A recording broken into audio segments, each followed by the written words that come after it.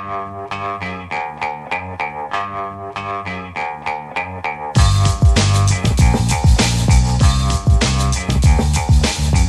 Lehrer on WNYC. Here's a clip of a comedian on TV in 1961. See if you recognize him. And we have a lot of racial prejudice up north, but we're so clever with it. Take my hometown, Chicago. I mean, you can't see it just going in there. When the Negroes in Chicago move into one large area and it looked like we might control the votes, they don't say anything to us. They have a slum clearance.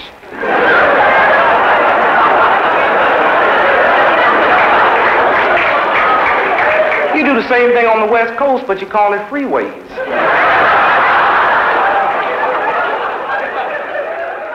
So that was the trailblazing Dick Gregory from his first TV appearance way back in 1961 on ABC's Walk in My Shoes.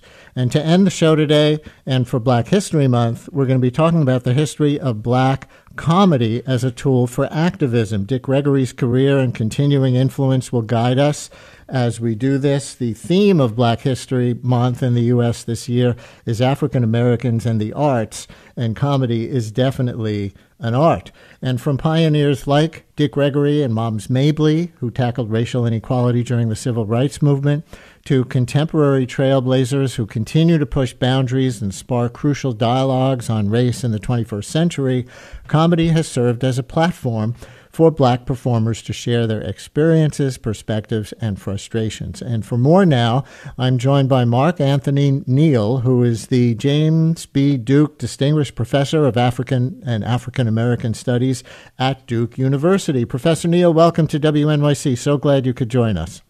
Thank you for the invitation, Brian. And it was a video that you made about Dick Gregory that put us on to focusing on him for this segment today. So thank you for that. And we're going to hear some more clips. But where do you begin to trace the history of what we've come to know as black or African American comedy in the mass media era? I mean, definitely Dick Gregory is the breakthrough artist. Obviously, there had been black comedians prior to that point in time. A lot of them didn't cross over to the mainstream, obviously.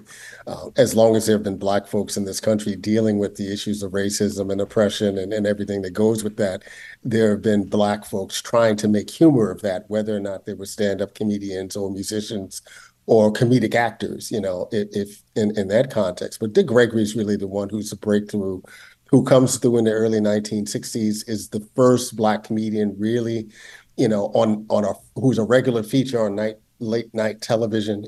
He's the first black performer on what becomes Johnny Carson's late night show. And that moment was really critical because as he told Johnny Carson, as they were inviting him onto the show, his whole thing was, I'm not just going to go there and do stand-up. I want to sit down and talk with you about, what's happening in the world. And that was really a shift and a breakthrough.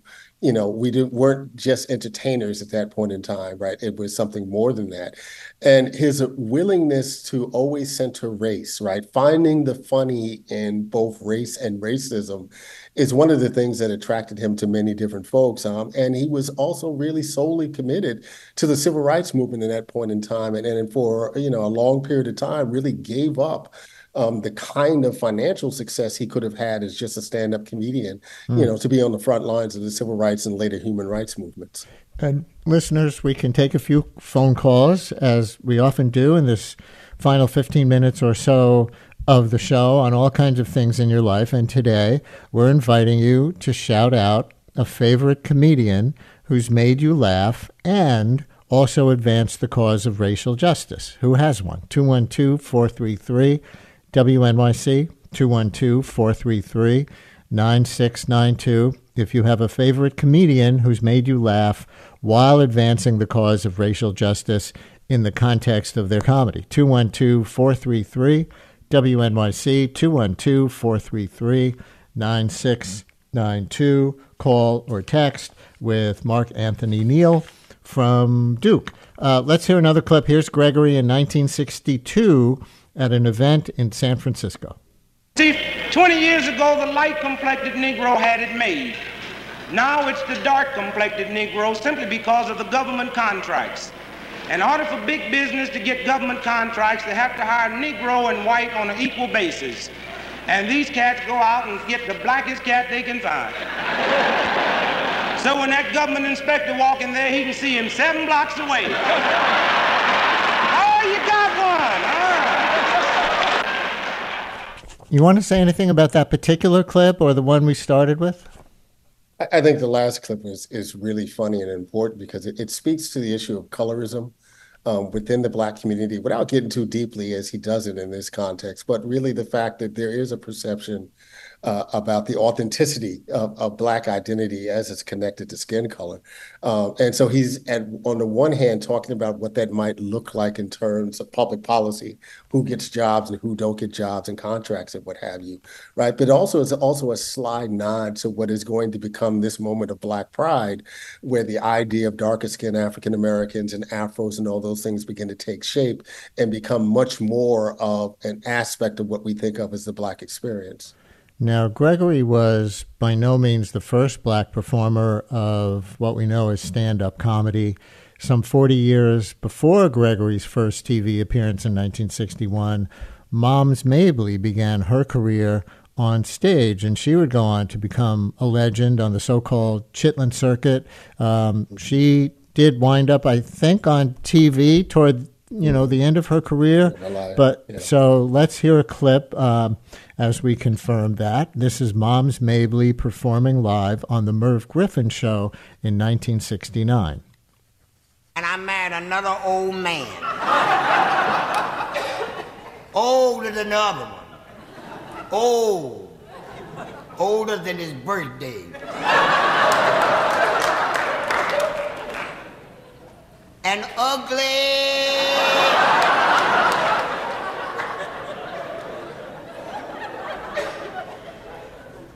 He was so ugly, honest to goodness, he hurt my feelings.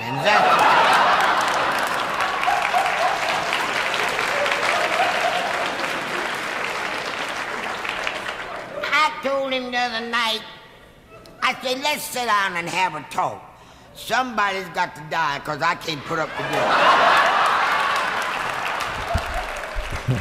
So, Professor Neal, do you want to say anything about Moms Mabley and maybe even generally the role of Black women going back to the early days of stand-up comedy? Yeah, it was hard for me to listen to both her and also the Dick Gregory clips and not sit here and laugh to myself hearing them again in this context.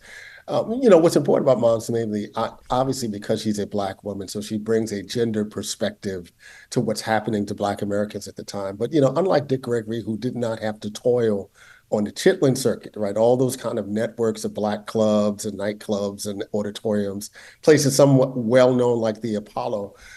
She was a veteran of the Chitlin circuit. So it was really important when someone like her and then also Red Fox, who's a contemporary, break through to the mainstream, right? Because they had been kind of honing their craft for decades, underground out in the shadows, right, of white America and white comedians. So this was really a great opportunity, for her to show up as she had been showing up for so many decades at that point in time, right? And again, the whole point of her humor was to bring into context, yes, race is important, but what's the specificity of being a Black woman in this kind of moment? And I always want to give a shout out to Whoopi Goldberg, who produces a documentary almost more than a decade ago about Moms Mabley that really introduced her to a whole new generation of folks who didn't know she existed prior to the emergence of all of these popular Black women comedians, stand-up comedians that we know now. There you go. Some of the shout-outs coming in writing from our listeners and text messages. Listener writes, Michael Che is constantly pushing the envelope of racism awareness with his jokes on Weekend Update on Saturday Night Live. Someone else writes, Flip Wilson's Geraldine advanced LGBTQ rights in the African American community. Someone else, so many, Chris Rock, Alonzo Bolden, Alzo Slade, a couple here citing Wanda Sykes. And let's take a phone call from Carla in Essex County in Jersey. You're on WNYC. Hi, Carla. Hi, can you hear me? We gotcha. Yeah, I just want to give a shout out to Monique. Monique's a comedian. If we can talk about that a little bit, she's wonderful, she's funny, she deserves all the praise. Carla, thank you very much. Let me go right on to another caller. Sean in Manhattan, you're on WNYC. Hi, Sean. Hi, I just wanted to shout out Paul Mooney. He came out with the line "Black Never Cracks," and that always stuck with me. He's just funny. He passed away maybe 2 years ago. He was always featured on Dave Chappelle's show, and I don't know if you guys could talk a little bit about him. Sean, thank you very much. Yeah, and we have a few texts coming in also mentioning Dave Chappelle. Professor? So I'll start with the SNL piece and Michael Che, because, SNL became a space for more of the contemporary Black comedians to show their wares. And if we can go directly back to, Richard Pryor's first appearance on SNL in 1975 and the job interview that he does with Chevy Chase, with these trigger words, right? And it was such an incredible moment, one, because it freely represented a moment where a Black comedian could speak freely back to whiteness in a certain kind of way.